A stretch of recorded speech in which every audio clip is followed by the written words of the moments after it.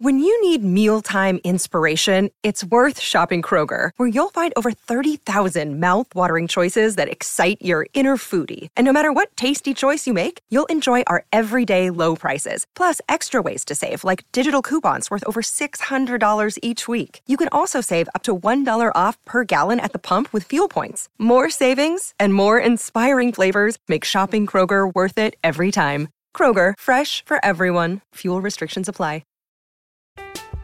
I'm Alex Rodriguez. And I'm Jason Kelly. From Bloomberg, this is The Deal. Each week, you'll hear us in conversation with business icons. This show will explore deal-making across sports, media, and entertainment. That is a harsh lesson in business. Sports is not as simple as bringing a bunch of big names together. I didn't want to do another stomp you out speech. It opened up so many more doors. The show is called The Deal. Listen to The Deal. Listen to The Deal on Spotify. Another day is here, and you're ready for it. What to wear? Check. Breakfast, lunch, and dinner? Check. Planning for what's next and how to save for it? That's where Bank of America can help. For your financial to-dos, Bank of America has experts ready to help get you closer to your goals. Get started at one of our local financial centers or 24/7 in our mobile banking app. Find a location near you at bankofamerica.com/talktous. What would you like the power to do? Mobile banking requires downloading the app and is only available for select devices. Message and data rates may apply. Bank of America N.A., member FDIC. Judy was boring. Hello. Then Judy discovered ChumbaCasino.com. It's my little escape. Now Judy's the life of the party. Oh, baby, mama's bringing home the bacon. Whoa, take it easy, Judy. The Chumba life is for everybody. So go to ChumbaCasino.com and play over 100 casino-style games. Join today and play for free for your chance to redeem some serious prizes. ChumbaCasino.com. No purchase necessary. Void where prohibited by law. 18 plus terms and conditions apply. See website for details.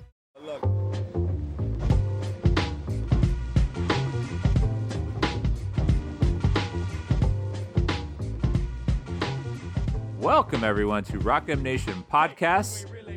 This is a brand new part 2 episode of Dive Cuts. We are on season 6, episode 7.2. We got through half of the SEC in the last pod, and we were already right at about the hour mark. And so your host, me, my name is Sam Snelling, my co-host, Matthew J. Harris, and our guest, Blake Lovell, decided to just call it and come back and do a whole nother podcast about the top half of the SEC. We wanted to talk about the CFP rankings so badly. Badly. That is what I wanted. Yeah, it was a combination of timing and us, as always, kind of going along on trying to get through the entire league.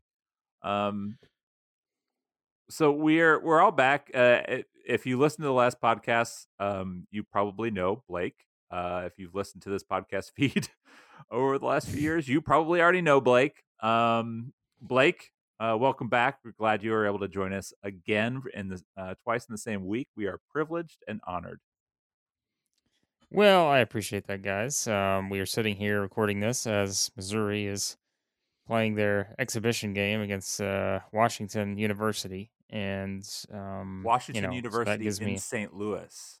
There you go. I'm sorry to leave that part out there to all the St. Louis natives. Well, actually, I'm a former employee of the Washington University in St. Louis, and shortly before I got there, they rebranded to make sure that people didn't confuse them with UW or anything like that. So. Both those schools are still better rated than Missouri in U.S. News ranking. Yeah. So everything on their letterhead and it all says Washington University in St. Louis. It's kind of a thing. So, well, that's fine. Listen, Missouri's up 15 as we're talking now. But I believe that's an old. Is that Missouri Valley? Were they in the Valley together? Way, way, way, way, way back. Probably. Yeah, it's something like that, like founding members of the Missouri Valley in the 1920s. Wow. A lot at stake here then. Yeah. Old rivalries renewed. I should probably look that up because it's actually pretty fascinating to go back. I think Basketball Reference is always kind of my go-to on that, and you can actually go back and see those old leagues. It's actually pretty funny. This SEC pod's off to a rip-roaring start right now. Anyways, let's get back to the 1930s because there was a lot to talk about. Right? Yeah. So to sort of, I guess, pick up where we left off, we were kind of talking about Missouri, and there are mostly modest expectations around their season this year. I think a lot of people that are higher on them are higher on them strictly for the the fact that they have an offensive weapon like Isaiah Mosley on the team. As they sort of struggle to shoot the ball and aren't quite putting away a WashU tonight, I think there's probably some Mizzou fans with some trepidation.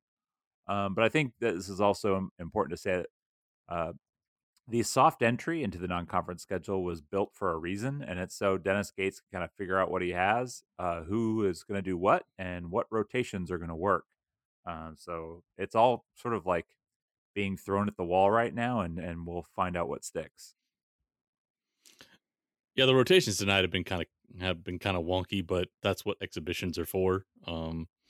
I think there's a kind of a natural pecking order in the backcourt, but the front court is going to be problematic for this group. So I think that's just as we sort of sit here tonight, it's sort of nice to, even if we can't see it, because the game's not being broadcast, but as you watch the rotations go through and as you see kind of observations come in, the backcourt looks like it's going to be pretty solid. They're going to have to figure some things out chemistry wise and get their lineups together. But it looks like once you get past the front line of this team defensively, there's going to be some size issues, and I think that kind of gets in to the bigger sort of discussion about the ceiling on this team. I think the guards were good enough to put them in the mix for an NCAA tournament bid, but the front court, I think, is where the ceiling kind of gets lowered on them a little bit. But I'm sort of curious for where Blake's thoughts are on just kind of this roster at this point.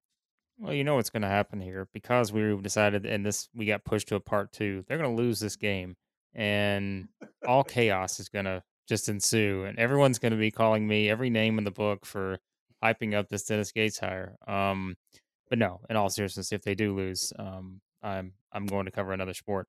But no, I mean, I think, like you said, I think that's kind of what we thought initially in terms of you looked at the guard play and you're just thinking, okay, they're going to be able to figure some things out in the backcourt. You don't have a lot of worries about that, but it is.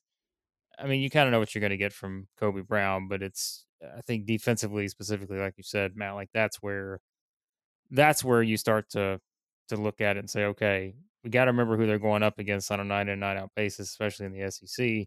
And there's a lot of good guards that can get to the rim. There's a lot of big guys, around the league that can do a variety of things. And yeah, I think it's a fair question with this team just to kind of see what it looks like beyond, just what I think can be a very, very good guard group. Guys on the wing, but once you get in the actual paint, I'm just curious to see how everything sort of plays out. So, well, after I guess as much as we've sort of talked about Missouri. Oh, and I did look it up, and it was the Missouri Valley Conference. Thank God. The last time they played each other was actually 1959. So it's been a minute. But yeah, kind of moving on into like the rest of the league. Like I feel like most people have a pretty good gauge on Missouri. Like the ball handling should be pretty good. The front court is a worry. They have a big time scorer in Isaiah Mosley. So ceiling on them probably like a 7th in conference. Is there a way for them to get up to 6th, or we think like I'm kind of thinking like 7 to 11 is the range that I sort of think they fall into. I cap them at 8. I just think the front court they're going to see, especially as you start to get towards the top of if you look at Colin Castleton or you look at an Oscar Tshiebwe or you begin to get to Auburn, which is going to have some young guys there and Jonai Broom, but there's still some size there.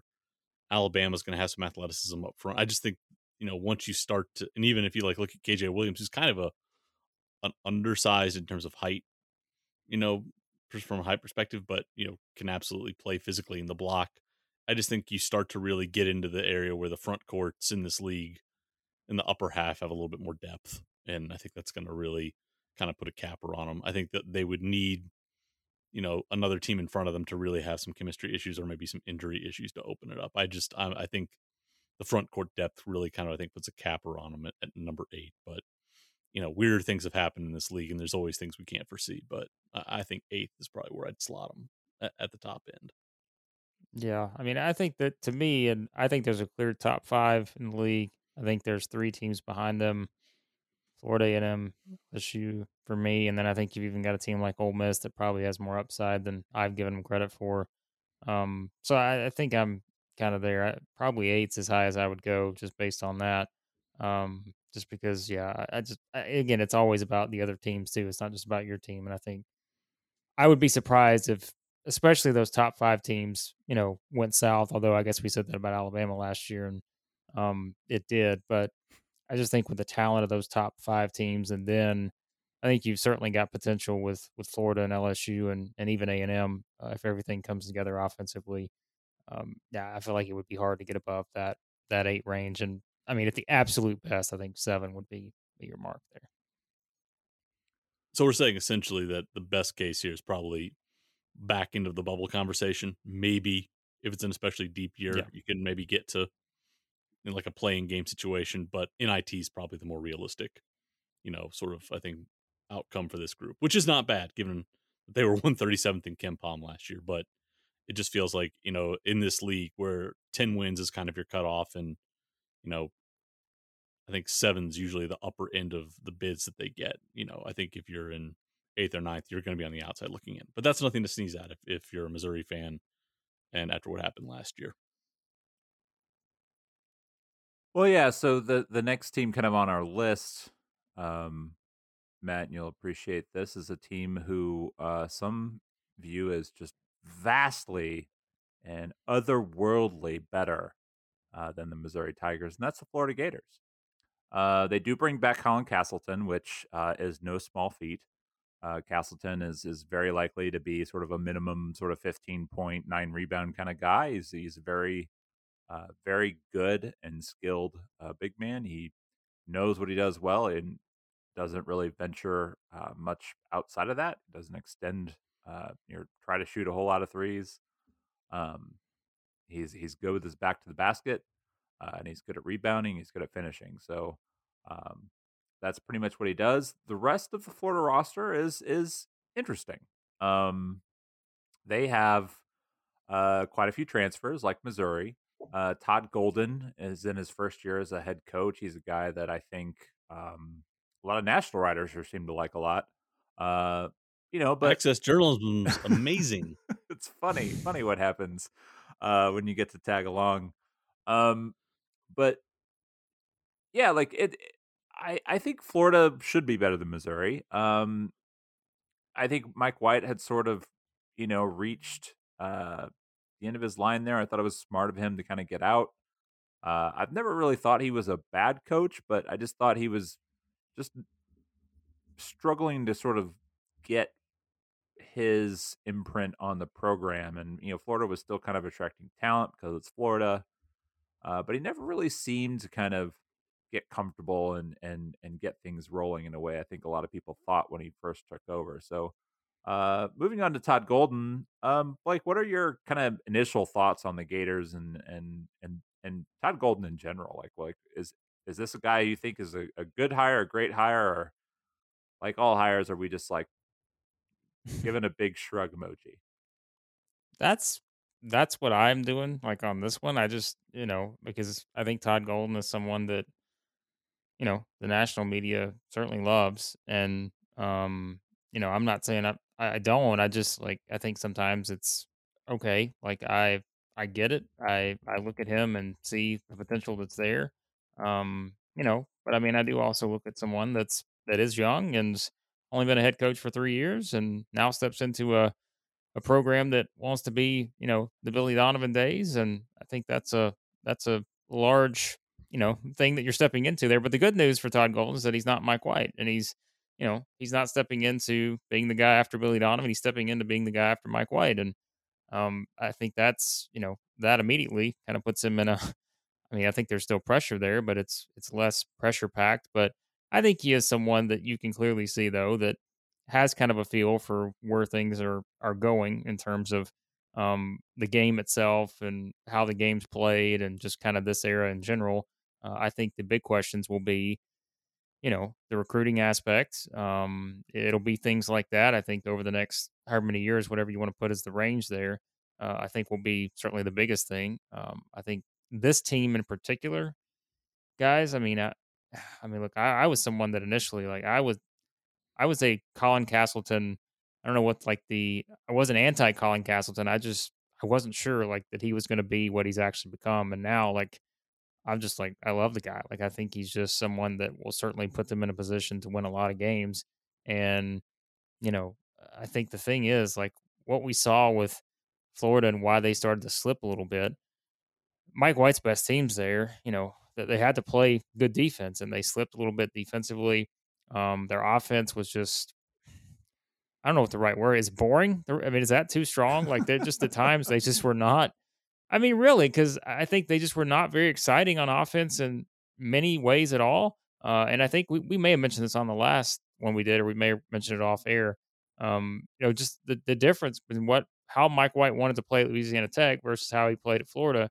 And, I know personnel factors into that too, but I don't know. Like, I'm curious to see what Todd Golden will do just in terms of what they look like with this particular team stylistically. And to me, it is Colin Castleton and, well, everybody else, because I don't know what Jones is going to do. The potential's there, but he's got to shoot better.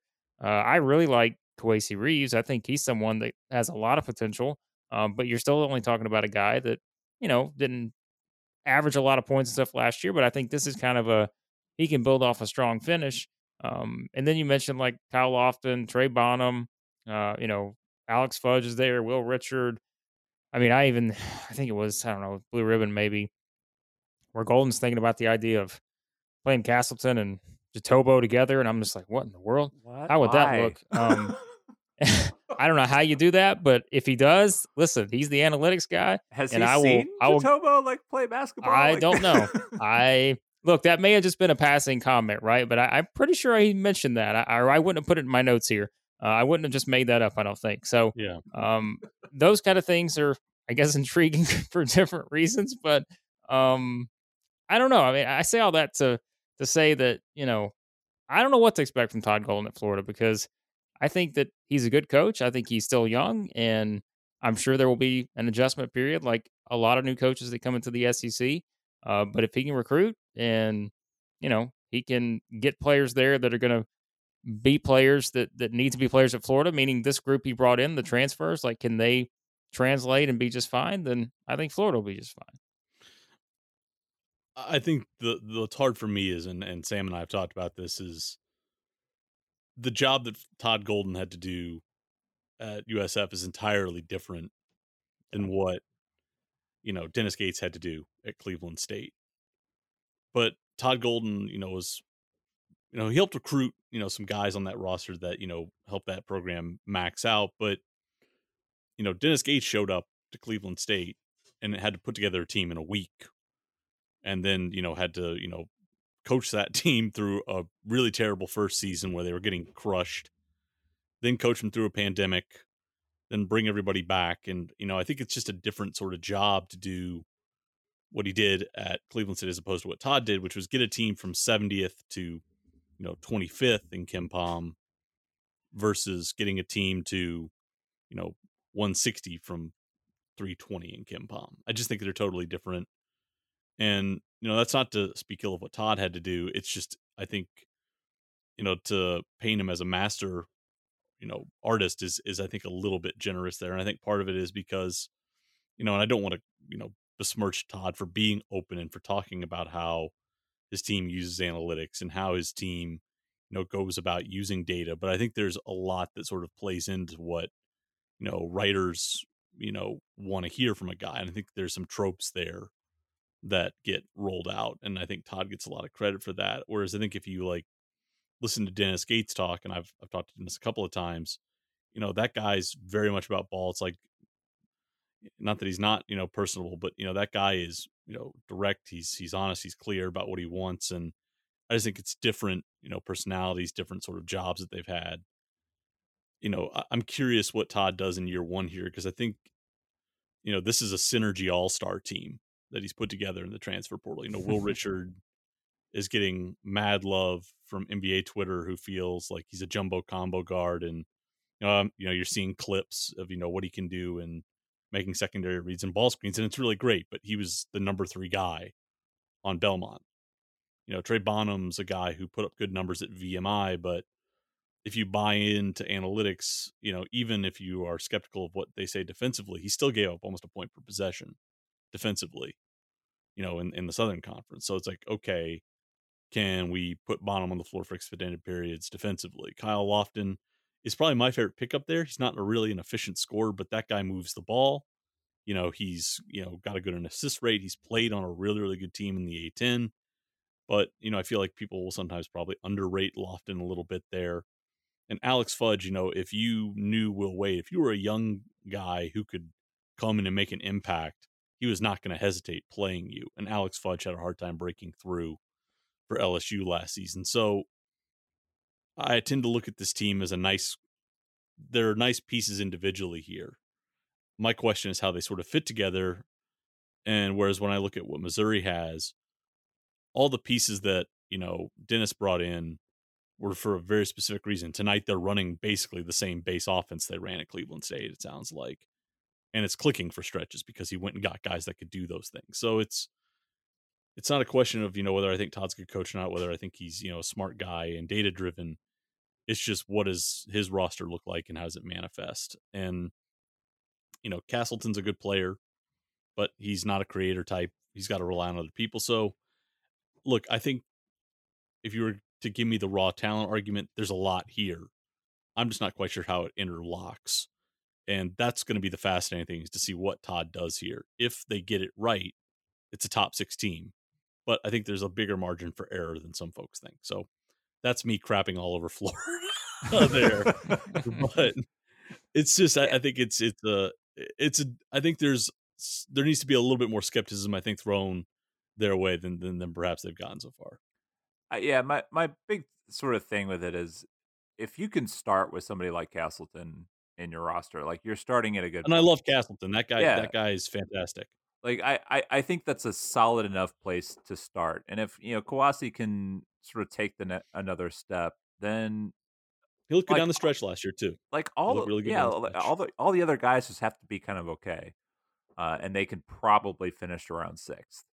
I think Myrion Jones is the guy that we all have to kind of look at a little bit closer. He shot the ball really well at Penn State, did not shoot it well last year. Yeah. If that guy bounces back and he plays closer to the level at Penn State, Kawasi Reeves, I feel like he and Manny Obaseki are having the same kind of situation where if they take that step, now their teams go from being, borderline bubble teams to being ones where you think, okay, maybe they get in that mix for 4th or 5th and then the double bye. So I get it. The transfers are cool here, but man, if Jones can bounce back and Reeves takes a step forward, then I think this team is one that I'm going to put more stock in. And, they'll have a nice kind of core trio that's going to really ease the burden that some of the newcomers feels. But we'll see. But I definitely think there's a path for them to be better than we're saying as well. So I'll try and flip it and be an optimist there. Well, let's go from crapping on Florida to crapping on Auburn. They're so fun. I love Auburn. I love they are just pure. They're like pure dopamine. Watching those guys play is just a dopamine hit, and you can bring logic all you want. But I always love felt like watching, Bruce Pearl. I'm trying to remember a couple of years ago, I think, when Muss didn't quite have it going yet in an early conference game. It was either 2 years ago or 3 years ago when they were just okay. Arkansas was. And watching Auburn and Arkansas was literally like watching a grassroots game. Like, it was, it was half disaster but all excitement, and just like horrible things were happening, but it was fun to watch. And like part of that is, and I kind of wrote this in my preview of Auburn. Like, I love how much confidence like Bruce instills into his team and his players. To a degree, like at some point last year, like got to pull Wendell Katie Green, Johnson and Katie Johnson, and all these guys need to understand, like, you are not the star on this team. Like, the star is the guy who is being drafted as a top 3 pick in the NBA draft. The anchor behind him, the guy who was, I think, what did Kessler go, second round? But I mean, those guys were awesome last year. And really what held Auburn back was because like guys like Green and Johnson just had to take over too many possessions. And so like if you're funneling back and realistically, like all that happened and they still went 15-3. They still won the league. And but this is why basically I've dropped, personally I've dropped Auburn back. I think I had them 4th. I've seen them, 4th, 5th.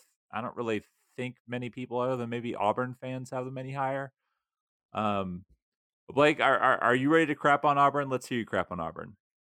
Come on, I'm a big Bruce Pearl believer. No, I mean, I went back and forth on Auburn and Alabama, to be honest, in the 4-5 spot because, like I said, I think there's a clear top 3. But I did wind up putting Auburn ahead of Alabama, and I think it's a lot of that. Well, I don't want to say a lot of that, but a portion of that is because of what we saw from Alabama last year, which I know may be unfair judging into a new season. But I mean, they were so disappointing coming off of winning the league the year before that I think it's worth being a little hesitant on how this group comes together. But you could say somewhat similar stuff about just how this Auburn roster is assembled, and that, like you guys said, I mean, look, shot selection, they got to be much better from a shot selection standpoint, I think, if they're going to be a team that can compete for and that's being nice. Like, let's be honest. Like, I mean, it's got to be like, I mean, that's I love early shot clock airball threes. Like that's just like one of it's what gives me life watching. Pulling Auburn. from the Auburn logo, no less. It felt like you had guys that were trying to be Jared Harper and Bryce Brown, not realizing that Jared Harper and Bryce Brown had to be those guys on a completely different team where they needed those guys to do some of the things they did. Whereas last year, you really didn't need anything except for, Jabari Smith and Walker Kessler doing their thing. So I think, that could worry you, though, I suppose, on this team, because if you do look around, they may think the same thing, I suppose, about this. But I think I really like Zep Jasper. I think he's someone that I was really impressed with him last year. I mean, it's just like his numbers weren't sexy, I guess, but I mean, guys, I looked it up. He only had, I'm trying to think, I screwed up the number in my initial notes here, and that's what one I have here. I think he had like 12 turnovers in SEC play last year, and like he played a ton of minutes. I think I have it. He only had 25 turnovers in 736 minutes that he played last year. And I think he started, 30-something games. I think he's their best defender on the perimeter. Yeah, I mean, that was gonna be my thing. That guy gave up being a volume scorer and bought into being a Loctite defender. Yeah, like to me, that's like you want to talk, and we can get into this more with Alabama. So I'll save the general Nate Oates critique. But like you ask me what's going to be the separator between Auburn and Alabama. Bruce gets his guys to defend, and Zep Jasper is my chief point there. That guy had just grisly defensive numbers at Charleston, grisly numbers, because he's having to do so much offensively. And I thought, okay, Wendell Green's going to clearly be the point guard here. His just everything about his tape at Eastern Kentucky, everything about the stat profile said that's your lead guard. What happens if Zep is, put behind, Flanagan or Katie at the combo spot? And that dude just bought into being a stopper and did it night in and night out. And, to me, stabilize them in times and games when if you needed to stop a run or you needed to get into somebody, you put Zep out there. And I thought that was probably like the biggest testament to me of how much, like you talk about Bruce buying into his guys and giving them the freedom to flow. That's sort of the reciprocal from those guys. Like, okay, coach, I'm going to give you everything I have in this kind of this kind of, role where I don't get a lot of attention. But Zep Jasper to me is like the best, sort of example of how Bruce's guys will buy into him, because that guy gave everything he had defensively. It was awesome to see. 2 stats I have on my notes here, and I don't know how, I think they're relevant to probably what Auburn achieves this year, but I think a lot of people just remember it's like, well, you just always expect the Bruce Pearl team to be able to shoot. Well, that hasn't really been the case the past several seasons. think they finished 269th, 225th, and 301 in 3-point percentage the past 3 years. But one thing I did kind of note here, and I think this is kind of what you've seen with Bruce's teams, and I mean they brought Broom in, who what was it? I think he was easily top 5, right, guys, in block shots last year, like 130 something. But they've been top 30 in block percentage, I think, past 6 years. I don't know how many years Bruce has been there now. So I think that's important because obviously they have Traore there too. This is a fascinating team to me because we kind of just talked about all the different parts, but the one part we haven't really talked about is Alan Flanagan. And like, to me, like that's it for this team. Like if he can be Alan Flanagan, and I'm not saying he's going to have the same role he had a couple years ago, where, he had to do so much. I think he's still got to probably do a lot on this team for them to get to that highest point. But I mean, I think it's pretty clear injury wise, he just was never 100% last year. He's a good defender. I don't know that he has to be the top scorer on this team, but boy, it would be nice, I'm sure, if you're asking Bruce Pearl. So I think he's the key to everything. I think they've got to get him back. He doesn't I don't know that he gets back to exactly what he was a couple years ago, but if they can get him close, my confidence in this team will be a lot higher. Yeah. And, I'm curious what the offensive mix looks like right now, just because the 4 and 5 spots are going to be really, really different from. Yeah. And even if you have like a Yohan Traore, who's a really, really athletic big, he's a freshman. Broom is transitioning up. Walker Kessler was a 5-star guy who had, high major experience. Little questions about, I like the overall kind of physical profile and athletic profile of the front court, but it's different. There's not a lottery pick and there's not a 5-star kid coming from North Carolina. Still talent, but a little bit different there. So I have faith that Bruce is going to get them to a point where I feel like they're going to contend for a top 4 spot. But I think you're not going to see the kind of death machine you saw at times offensively last year. So I feel good about them. And at this point, Bruce is, I think, early on, I think we kind of underrated Bruce, but over the last couple of years, his teams have generally outperformed where they've been picked in the preseason. So if they're 5 now, I think at worst, they're going to finish where they're slotted. So I feel pretty good about where they are in the mix. I'm Alex Rodriguez. And I'm Jason Kelly. From Bloomberg, this is The Deal. Each week, you'll hear us in conversation with business icons. This show will explore deal-making across sports, media, and entertainment. That is a harsh lesson in business. Sports is not as simple as bringing a bunch of big names together. I didn't want to do another stomp you out speech. It opened up so many more doors. The show is called The Deal. Listen to The Deal. Listen to The Deal on Spotify. Hey, it's Kaylee Cuoco for Priceline. Ready to go to your happy place for a happy price? Well, why didn't you say so? Just download the Priceline app right now and save up to 60% on hotels. So whether it's Cousin Kevin's Kazoo Concert in Kansas City, go Kevin, or Becky's Bachelorette Bash in Bermuda, you never have to miss a trip ever again. So download the Priceline app today. Your savings are waiting. Go to your happy place for a happy price. Go to your happy price, Priceline. Yeah, I actually had them 4th. And so, yeah, we probably should have talked Alabama first if we're kind of going up the chain. We need time. We need time. Can you ever really talk about Alabama without talking about Auburn? Like, come on. Like, I feel like this is like just always. So yeah, and I do think like that is a healthy transition because overall, like I think the talent level on Alabama is higher than Auburn. If you look at Alabama's guards versus Auburn's guards, like Alabama's guards are like more talented. Like Auburn doesn't have a dude like Brandon Miller. Like even Charles Bediako. Like I think Charles Bediako is more talented than either of the Auburn bigs. At least the Auburn bigs are going to play. I mean, I certainly take him over. Dylan Cardwell, but he's better than Broom and better out the gate as than Traore or however you say his name. But like there is that hang up, and one of the things that like for me, everybody like kind of jumped on this Nate Oates bandwagon a couple of years ago, but it's really something to just sort of like field average defenses. Basically, like your entire coaching career.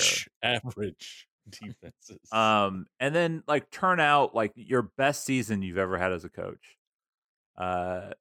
Was basically built on the back of a terrific defense that was anchored by Herb Jones, who is like John Petty was pretty good. John Petty is a really good defender. I think John Petty was really underrated as a defensive player on that team too, and also at like those two guys in their leadership and holding each other and their teammates accountable on defense. And I just you didn't see that last year from Shackelford. You didn't see that from Quinterly and guys like that who are probably more talented, but they're talented offensively and they're prone to kind of checking out. And so, even though Shackelford is gone, like, Quinterly's coming back, and you see like, can Nate Oates get all these really talented guys to buy in defensively? Like, we know Bruce Pearl can, but we've only seen it 1 year, and he had an all NBA level defender on his roster at the time. So are we believers in Nate Oates? I'm a believer if he gets Nimari Burnett, to a point where he can play him 24 minutes a night. Because Nimari Burnett, when I watched him at Texas Tech, bought in to being a really good defender and an aggressive no-middle scheme. Like, that's the only way you were going to get on the floor as a freshman over there was to play defense. And Nimari, the offense wasn't great, but there were stretches where I thought he defended really well. He's coming off a knee injury, but if you can get that kind of perimeter defender at the combo spot off of Quinterly when he comes back, then I think you find the best, wing defender that you've got. And then I think you've got something to work with there. But to me, I think Nate's got to find a guy that he can trust to be a lockdown perimeter defender for himself. And if Nimari Burnett can come back and be that guy, then I start to feel a little bit better or a little bit more confident that this team's going to be adequate enough to really, push for something better than fourth in this conference.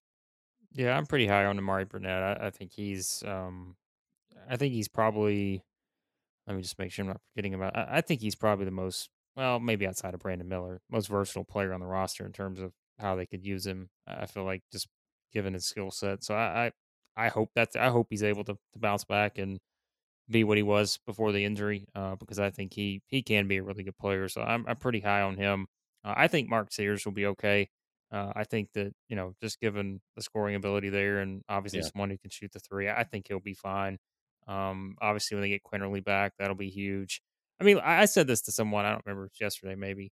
I mean, I think you can make the argument that at their best, Alabama, and I'm sure we could, I need to look at the rest of the rosters, but I think Alabama is as deep as anyone in the league in terms of available options, at least on paper.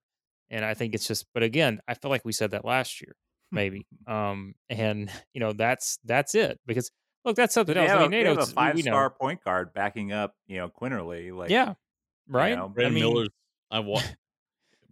Brandon Miller, little bit of a ball stopper, little bit of a questionable mid-range shooter, but he looked better in stuff like the Jordan Brand Classic and when I saw him like in some All-Star games postseason. But he's got a tight handle. He's legitimately probably a jumbo wing. It's just how much offense do they flow through him at this point? Yeah. But there's, I think you can, if you roll out the lineup of Quinterly, Sears, do they bring out Keon Ellis, to start there, or do you go Dom Welch as a floor spacer? If you believe that you want to play, the threes and free system, do you put Welch out there, Brandon Miller, and Bediako? Is that what you're going to go with? I mean, I think you're going to see a lot of what we typically seen from Alabama if you do that. So, if Burnett can get in the mix there, I'm looking here. Noah Gurley graded out pretty well defensively, and from what I saw last year, he could do a pretty good job.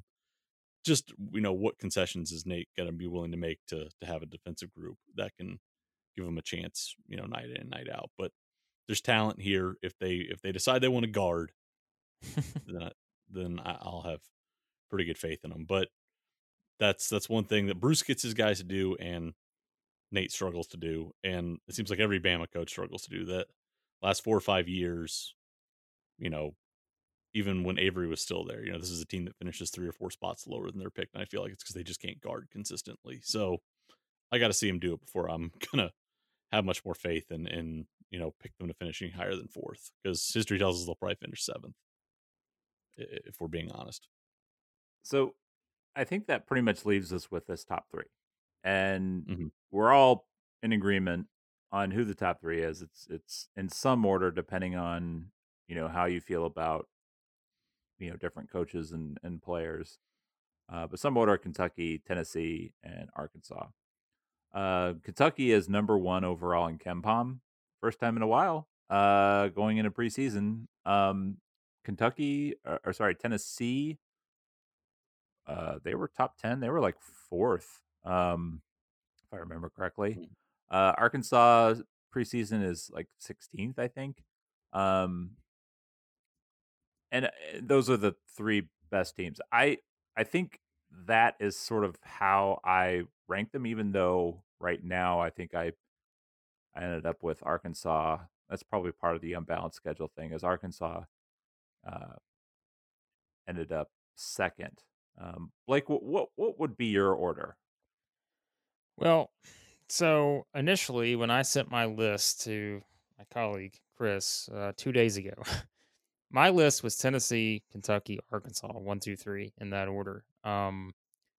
Because I think I don't want to say I may be higher than some people are on Tennessee, but because like you said, they're fourth in KenPom. It's not like they're exactly being ranked low. But um, I did wind up switching that back at the last second because I think to me, and I don't want to like knock Arkansas here, but I think it's going to take a little time for Arkansas for Yeah. everything to get where they Yeah. want it to be. They did get slapped around by Texas. Well, and that's the thing, right? Like if you look the past 2 seasons, like it's almost like this is just what Muss's teams do.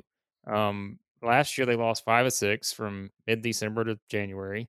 Year before they lost 4 or 5 from, they started 2 and 4 in SEC play. So I mean, like I think that's just kind of normal. You just pretty much have the confidence that he'll get it figured out by the time they get to the NCAA tournament because they've done it the past 2 years. And so I think I would put them a little bit further behind Tennessee and Kentucky right now. I don't know exactly what would separate Tennessee and Kentucky, in my opinion, except for this fact. And the fact is, Kentucky has the reigning unanimous Player of the Year coming back, and I think just that aspect for me is probably why I give them the nod.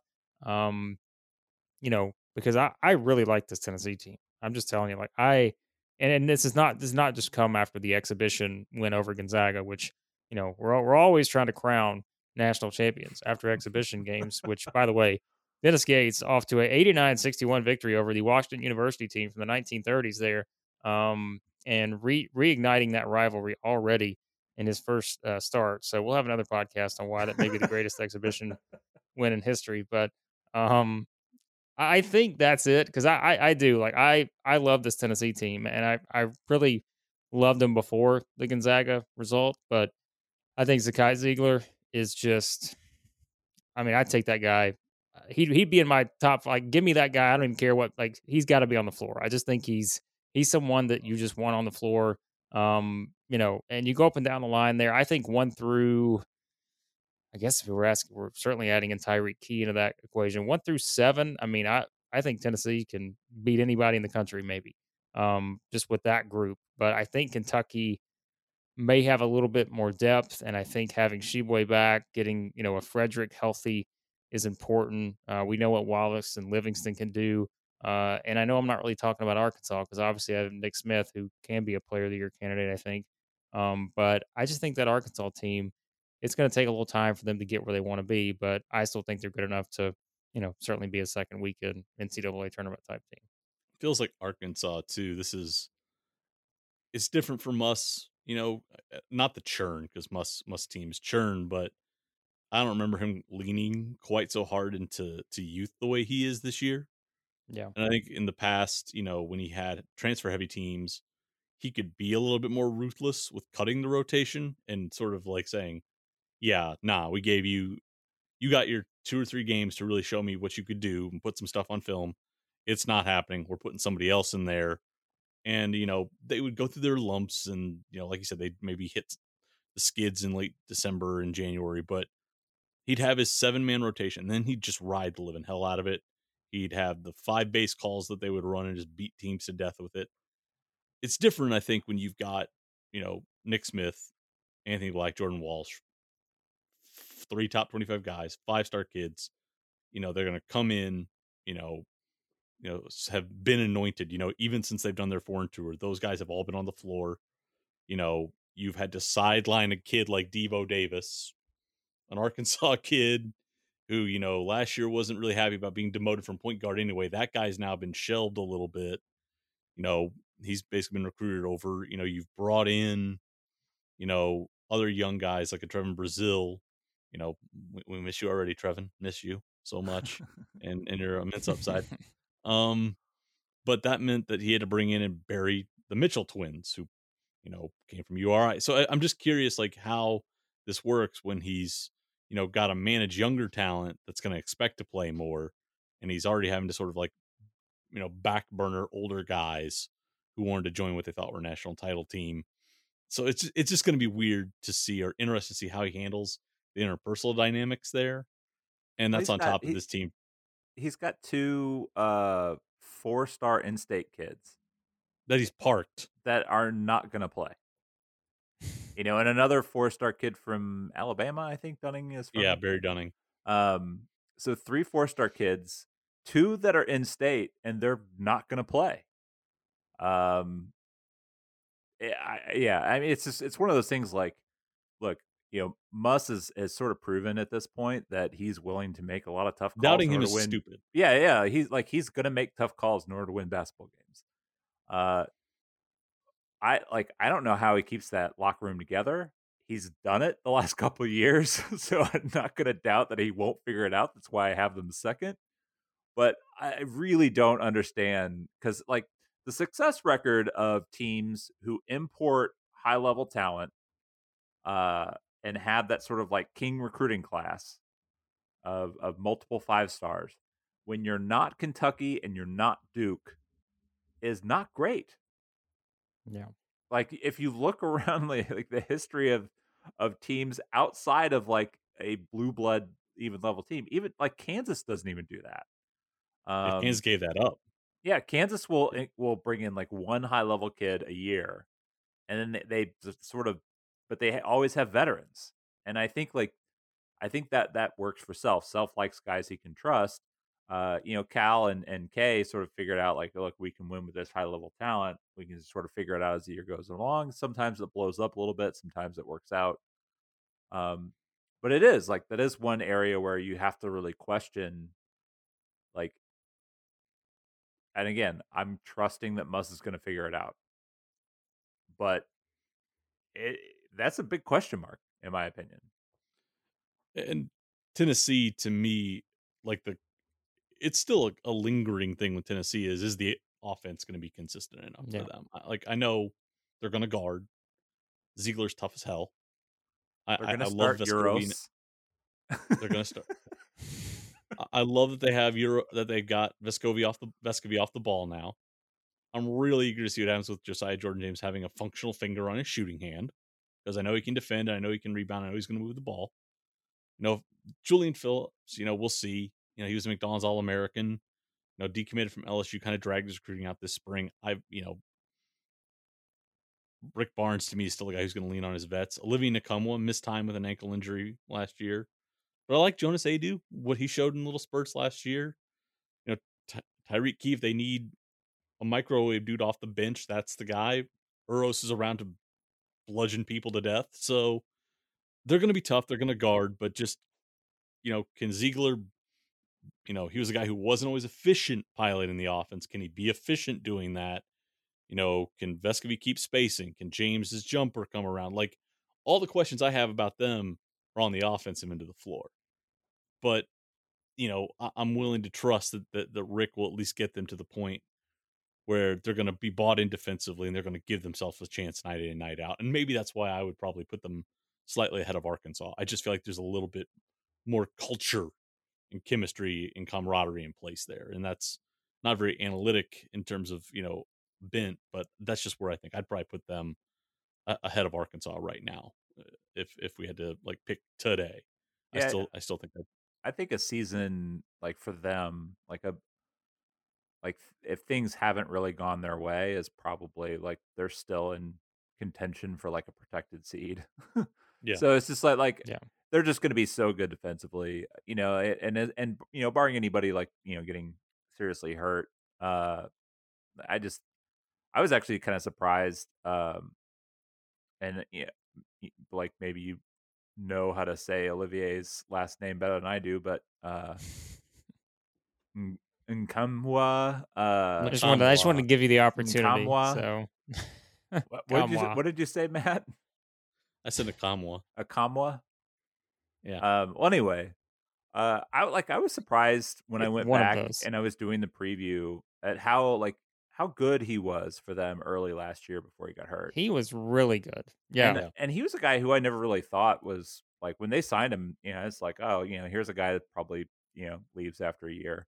Because he was sort of like an afterthought international guy. And he's like, he was like, he was leading the charge offensively for them against Gonzaga. So I think it's one of those things where you have to trust Rick Barnes will, at worst be very, very, very good. And I think that's sort of what this Tennessee team is going to be. I worry about sort of like the top end for them because like I don't really see a guy maybe outside of Julian Phillips who just looks like a surefire NBA player to me. I see a lot of good players, and they're deep and they have good college talent, but do they have guys who can sort of be difference makers and do they have a guy who can do what Oscar Tshiebwe does? And I mean, obviously not 20 points and 17 rebounds a game, but just sort of be like that level of a difference maker. And I think that's what will always sort of give Kentucky the edge for me. That was what I was going to say for both of you. Do you think Cal's, a couple of years ago, people were like saying, is Cal doomed here? Is his model dead? And I think he's pivoted his model, but I was just sort of curious. Do you think Cal's executed the pivot that everybody kind of wanted him to make, or is there still a little bit of work to do for him there? I think it's much more polished now than it certainly was at the start, and I do think like he is. I don't know if he like is figuring it out the right phrase. I mean, I think he had figured it out before, but I think now he really, because I think someone pointed this out. I don't remember who said this, but like it is interesting to think that like we're looking at Kentucky in terms of an experienced team here, and those are kind of the things that I think we've talked about in recent years, kind of just getting guys back and adding more experienced talent to the mix versus what we saw a decade ago. It's just much different now, and I think he understands that. I mean, I think it's pretty clear just in terms of how he's built his roster recently, and you bring in a couple of those top flight freshmen that can come in, play right away, but with the understanding that you need to build around them, because I just think it's much harder now to go out and I'd say I don't want to say it's impossible, but it's a real tall task, I think, to go out and do it the way he was doing it before. So I think he's not just adding guys to add guys. I feel like he certainly is realizing there are needs. I mean, look at Antonio Reeves. Yeah. I know it's an exhibition game, but tonight, I mean, he, they beat Kentucky State by 60 or something, but he had 23 points, he had 5 threes in 21 minutes. And I think, is he going to do that in every SEC game? No, but like there's a big part of it, right? Someone who can knock down threes consistently. Guess who their second leading 3-point shooter was? CJ Frederick. And now it's, those are the things I think he's identified, understanding that, Kentucky's going to see some zone this year. Like newsflash, it's going to happen. And I think it's like his understanding that there were teams before I think could guard them in a different way, because it seemed like we always had questions about just their ability to make shots beyond, dunking and just getting to the rim and shooting layups. But I think now with this team specifically, he's got some defense too. I mean, look, I think guys like Jacob Toppin, I mean, we're talking like high upside. I don't know if breakout's the right word, but like I think guys like that can be really, really good. And I mean, even a guy like, I tell you guys, a guy that I don't think is being talked about enough, and I watched them play again. I take this for what it's worth, right? Context matters. Watching them against Kentucky State, but Onyenso, the 5-star, that guy, and like I said, I know it was who they're playing, but I'm not even talking about the stats. Like he was their leading rebounder tonight, but it's when you watch him play, like my goodness, the length and the athleticism that this guy has. Same with the Dutiro. Same with that. Yeah. Guy.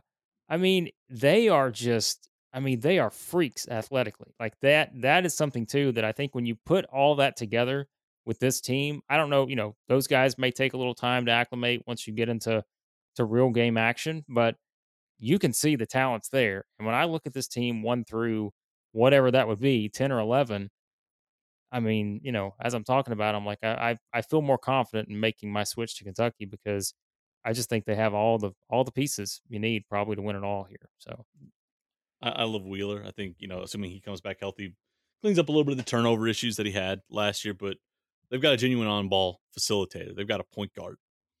And I think that's always been something that I've, thought for the last couple of years. Do they just have a guy who can run a team? And I think they have that. Obviously they have a big Oscar in the middle, but, Cason Wallace is a guy that I loved, watching on streams. That guy loves to defend, loves to get into people, loves to lock them down, and can shoot it a little bit. And that's going to, I think, allow Sahvir Wheeler to kind of be the guy that, wants to get in and provide some sneaky on-ball pressure at times. Chris Livington's a freak athlete who can attack the rack, but he shot the ball well in the Bahamas, for them, so they've got, guys who, can do more than, like you said, just, play in the dribble drive and attack a gap and hope that they either dunk or get fouled. They've got some guys that can do some different things. Frederick is a guy that, you can now import floor spacing there. Antonio Reeves was a guy when he gets on a scoring jack, geez, it's an avalanche like we saw tonight. Those are the guys he's bringing in. So if the youngsters don't have it, he can go, all right, let's go get a guy, who I know can go create from here, or a guy I can space. But I think the biggest thing that's sort of interesting to me is Cal's, using the portal right now to sort of stash guys like Damian Collins is a freak athlete. Yeah. Adutiro, freak athlete. Onye, like we were talking about, is a freak athlete. Those guys are going to be around multiple years. They're going to get developed. And so now instead of just having to remake the roster every year, maybe these guys are going 2 and done, but he's building that continuity. He's going out and he's getting the assets he needs. He's figured out how to work the portal. And now I think, to a certain extent politically with that fan base, it's bought him kind of a little bit more capital, because it's not just we're churning the roster every year. There are guys like, even if it's just Lance Ware, who's a, 6th, 7th, 8th guy in the rotation, there's a guy they know. Jacob Toppin's going to have been around multiple years. So I don't know if he's completely pivoted, but I really think he's, people laughed at him, which was a dangerous thing to do. And he's built a roster that realistically he's going to probably have 3 or 4 veterans in its core group. And I think he's got the right pieces to mix it and match it. And Cal's shown us he can do that. If he gets to December coming out of the Louisville game, he's got a pretty good idea about what he needs to do, and he builds that lineup. So I'd have to go Kentucky, Tennessee, Arkansas as my 1, 2, 3. But after the that means I'll probably Louisville game, like just in time to take on the University of Missouri on the road in Columbia. Interesting stat line here for you guys. So in my preview, so I published the Kentucky Wildcats SEC preview. For those listening, if you have not read it, I recommend it. But one thing that I wrote about, and I thought this was interesting, Cal actually had his 3rd worst defense in his entire time at Kentucky last year. And I kind of always thought like that was the one thing that sort of held this team back a little bit.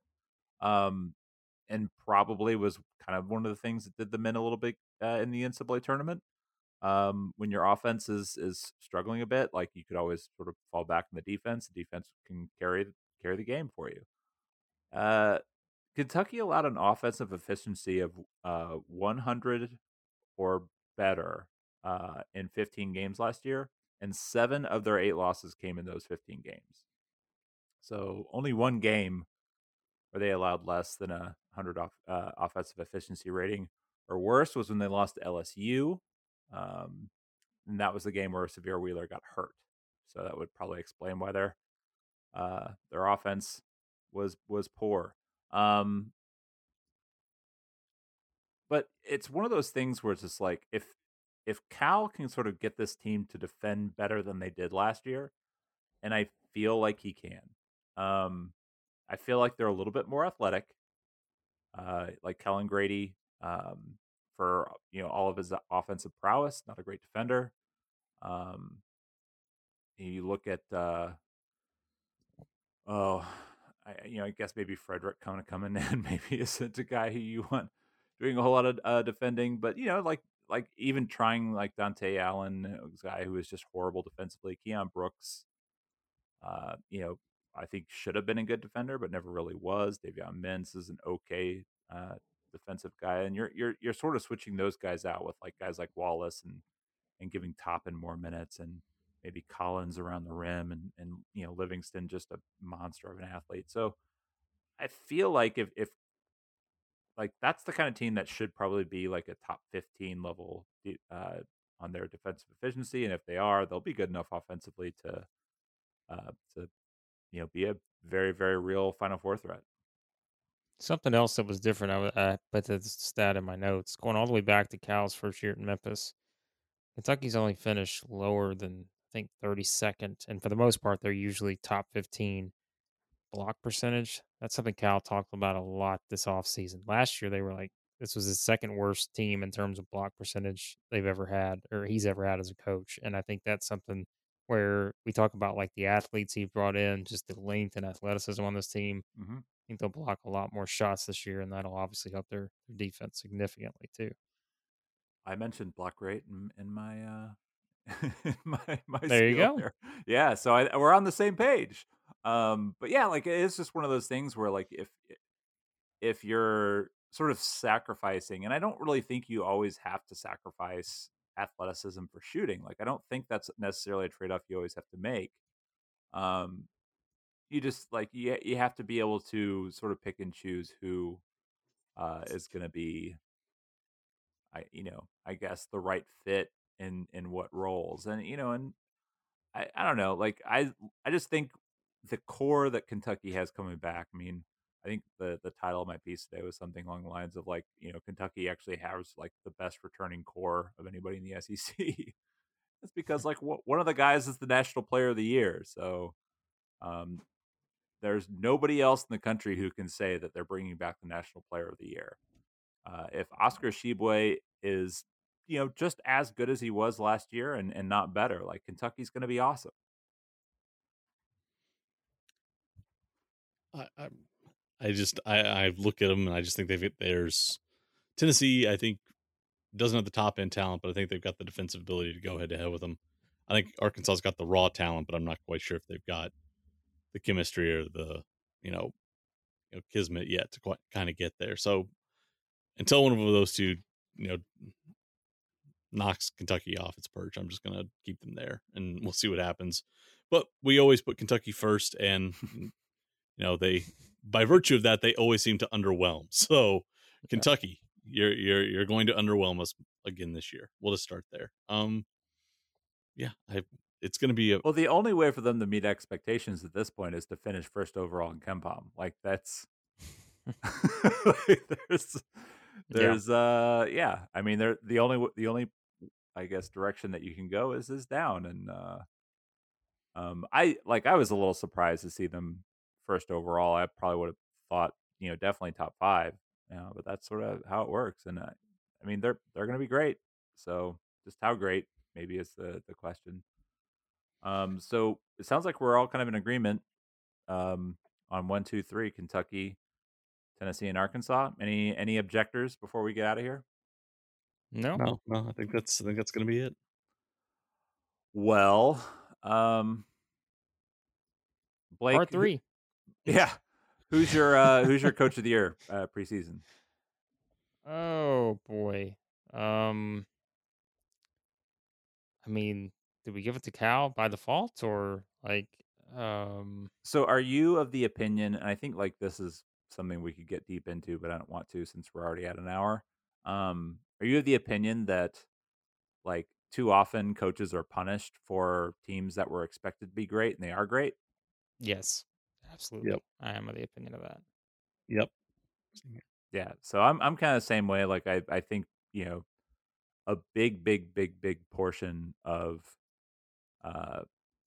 being a great coach is putting together a great roster. And I think Kentucky has the best overall roster when you take into experience. I think Arkansas maybe has the best talent. I think you could say maybe Alabama's up there talent-wise. But when you factor in experience and all that, I think Cal would be a pick. If there's an upset, I would say or was that my cue to say Dennis Gates? Because I might have missed my cue there. That's what I was... If Missouri makes the NCAA tournament, I think Dennis Gates could be in the mix. Like he could be in the discussion for Coach of the Year.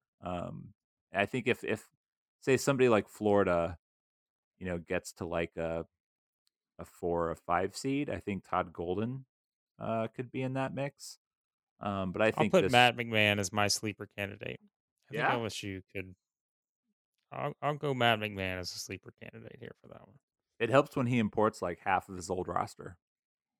Yes, exactly. Like they know what to expect. Put it in terms of roster building, this guy built a brand new roster for the most part. So maybe you give it to him by default. So I still think I'd take McMahon or Buzz Williams just because I feel like they're both sitting kind of in that where they're an NCAA tournament team, in the bubble perspective. But if they get to a 3 or a 4, seed in the SEC, people are going to be like, oh, wow, they made a push for a protected seed, and they'll probably be on the 5-6 line. And that's enough. And there's enough consensus over who the top, 4 are, that if they dislodge somebody, I think they're going to get credit for doing that. But another sleeper candidate, Jerry Stackhouse. Love if Stack gets that group to 7th, 6th or 7th, give it to him.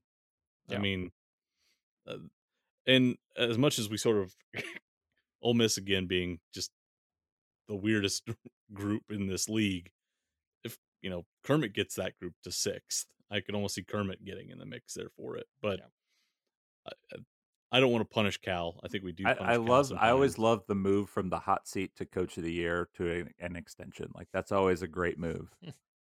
Like you have to win this year. You did win this year. We were thinking about firing you, but here's 5 more years. Take our money, please. Well, with that all being said, we should duck on out. Thanks everybody for tuning in. Make sure you go follow Blake if you are not already at the Blake Lovell.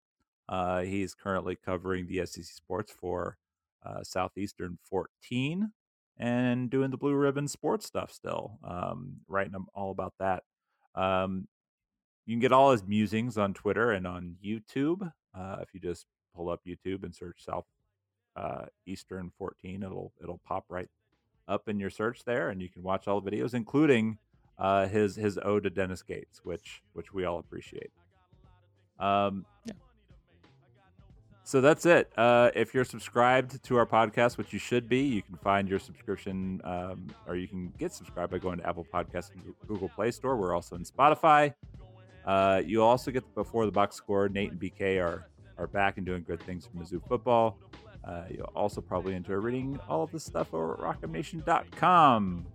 So that's it. Follow Matt on Twitter at MattJHarris85. You can follow me if you like people making fun of Elon Musk at Sam T. Snelling. And we will be back. Matt and I will figure out when we're going to go. This 2 pods in a week thing might throw off the schedule a bit, but we'll be back at some point. And until then, thanks for tuning in.